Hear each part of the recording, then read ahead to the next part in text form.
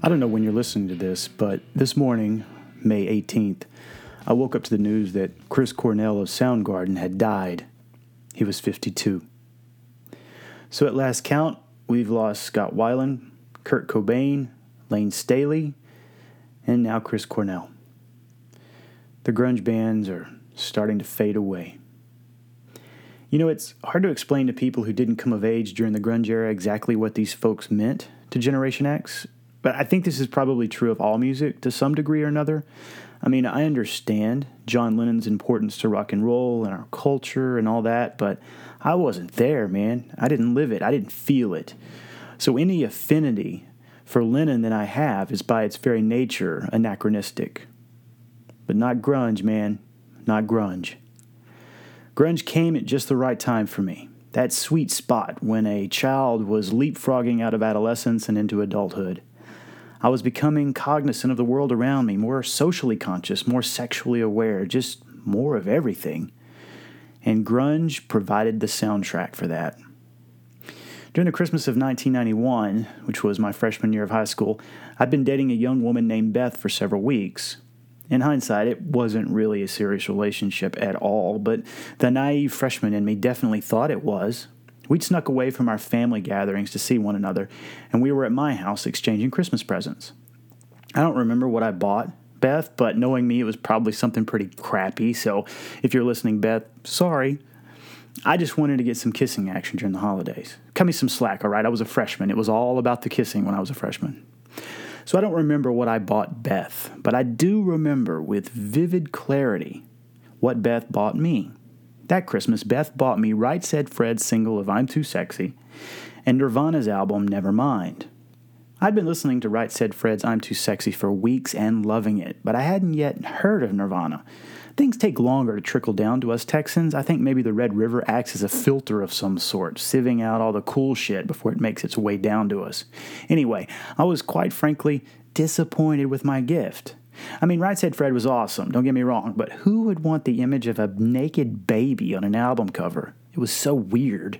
And why would Beth assume I wanted an album with a naked baby on it? She assured me that Nirvana and Nevermind were supposed to be phenomenal. She hadn't actually listened to the album or the songs on it, mind you, but her cousin, who was a skateboarder in Dallas, so you know his credentials were sound, had recommended it highly.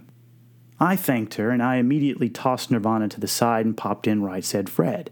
I wanted to listen to I'm Too Sexy as we made out. I'm not entirely sure what this says about me. But after several minutes of clumsy necking, she again mentioned that weird baby album. Didn't I want to listen to it? Lest I hurt her feelings and end the make-out session prematurely, I begrudgingly popped on Nevermind and hit play. The making out recommenced. Then suddenly, grungy power chords filled my room. I opened my eyes mid-kiss.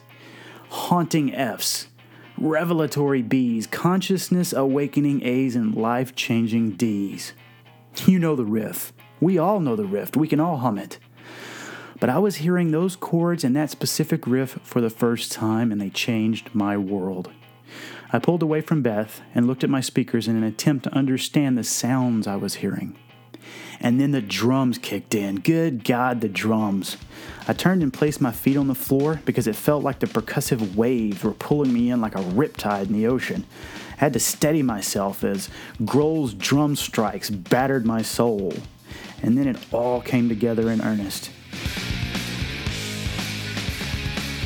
And I didn't know if I'd suddenly gotten lost or if I was just being found. Beth seemed far, far away. I completely forgot about the smoochies that had been underway, and Right Said Fred suddenly seemed childish and stupid. Smells Like Teen Spirit, within the first 30 seconds, changed the way I viewed the world.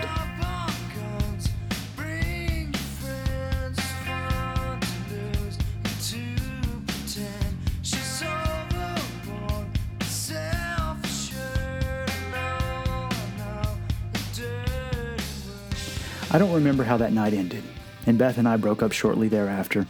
But that song specifically, and grunge more generally, changed me, just as it did for most of my generation. After that, I quickly found Temple of the Dog, Soundgarden, Alice in Chains, Stone Temple Pilots, Hole, and Pearl Jam, and countless other artists whose tapes I've lost over the years. You know, I said I found their music, but it's probably more truthful to say their music found me.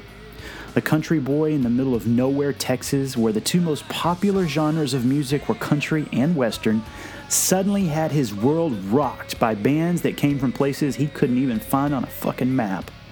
And their music made me see the world a little differently. I mean, I wasn't the only one who felt like shit. I wasn't the only one who thought things were a little fucked up. I wasn't the only one who felt like there was nothing to do but rage against the machine. I wasn't the only one. That's what grunge taught me. Sometimes in my classes, the students and I will discuss the defining characteristics of generations.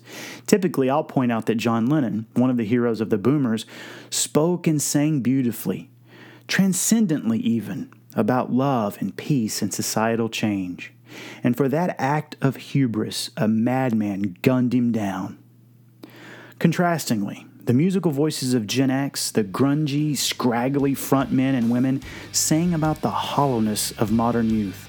They filled their lyrics with existential angst and nihilism. They knew our generation was fucked, and they also knew there wasn't a goddamn thing we could do about it. And instead of being gunned down by a madman and becoming a modern martyr for peace like John Lennon, Kurt Cobain ended up putting a gun in his own mouth and gunning himself down.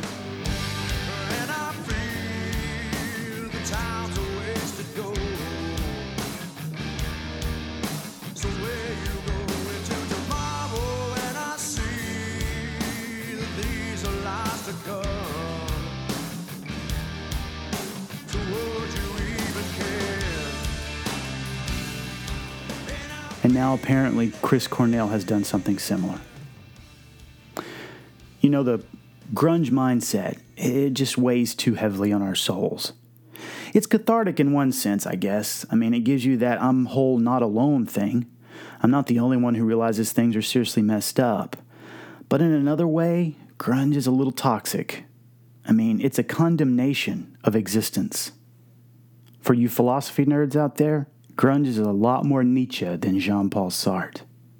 Grunge was not about instigating social change.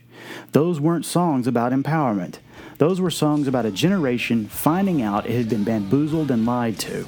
A generation that no longer believed in bullshit like pep rallies or cheerleaders or the American dream.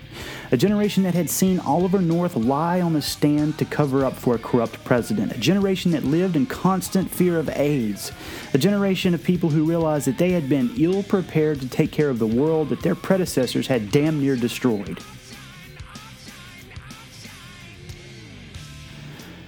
Nirvana, Alice in Chains, STP, Soundgarden, Hole, Pearl Jam, and all the other grunge bands let us know that we were not wallowing in the mud of existence all alone. There wasn't transcendence waiting for us, but at least we could raise some hell while we were here. Sometimes I think back to that Christmas and to all the things that have happened between this moment and that. Cobain, Staley, Weiland, and now Cornell may be dead, but their music has never left me. The distrust and hatred of power, the cynicism bordering on nihilism, the desire to stand up and start moshing in the middle of your stupid fucking pep rally. Fuck your pep rally.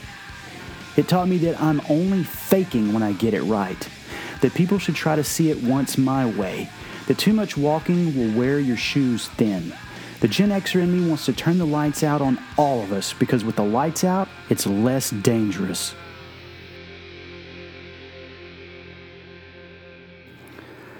Fuck, man. You know, those sunspots, they haven't completely faded away. But they're certainly starting to dim. In my eyes, indisposed, in disguises no one knows, hides the face, lies the snake, in the sun, in my disgrace, boiling heat, summer stench, neath the black, the sky looks dead. Call my name through the cream, and I'll hear you scream again.